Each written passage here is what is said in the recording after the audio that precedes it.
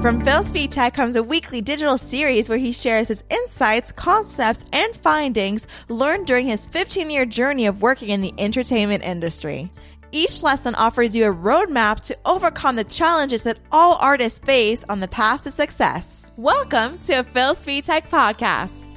Hi, I'm Phil Svitek, 360 Creative Coach, and with this lesson, I want to highlight to you a very important skill in life, and that's how to ask for help. A lot of people don't ask for help, and it's a very important trait. It's an important life skill to have, and I feel like a lot of people don't because they want to burden somebody, right? And so one of the things that I think about is how do you ask someone for help without being selfish, right? That's the true key of it all. Well, it starts with being selfless. So one of the reasons people help me is because I do the same for them.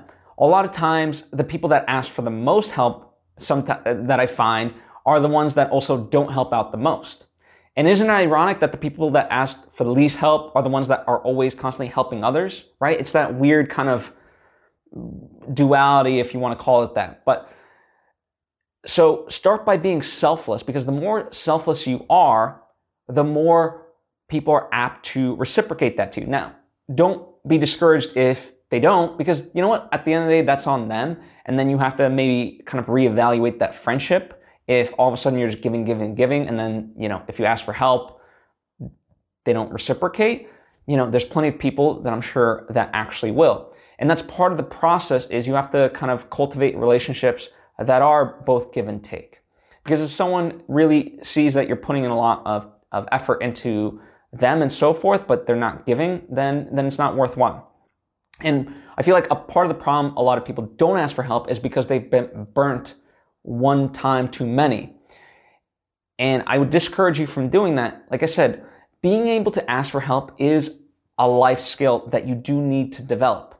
So I don't care what age you are right now, young or older, there's a way to develop this habit, and you need to develop this habit. And, part of that is just being bold enough and be like, hey, I know it's hard for me to ask for help a lot of times, but, this is a situation that I really need help. And in fact, one of the ways to kind of foster this habit, if you will, is to just ask for small things initially, right? Just develop that habit so that way when big things come and you actually need help, you've developed that skill.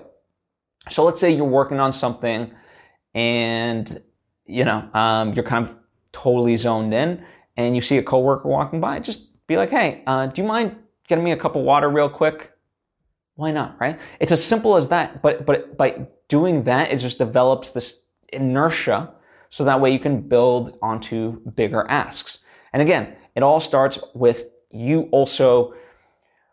The more people know that you actually care about them, the more that they'll care about you. And, it's just kind of like a fact of life. And so that's what I want to impart on you today. Hopefully you've taken this to heart and can apply it to your own life and see the results. I know with my own life, I have.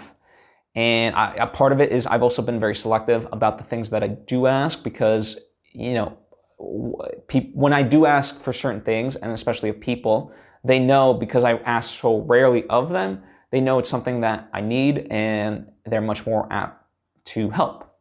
So these are just a couple of tips, but maybe if you have any other strategies of your own, maybe you have questions, by all means comment or hit me up on social media so we can converse and kind of discuss further. And also by doing so, we can start a chat, and other people can kind of come in and learn as well, right? That's the beauty of building an online community, is that it's not a one and done thing. It's an all of us type of thing. Anyway, I'm at Phil Svitek on the various social platforms. And if you haven't yet subscribed, please subscribe or follow so that way you get all of this content when it comes out. It would mean a lot. Anyway, thanks for taking the time to tune in. I know your time is extremely precious, so it means a lot to me. And I hope to see you next time.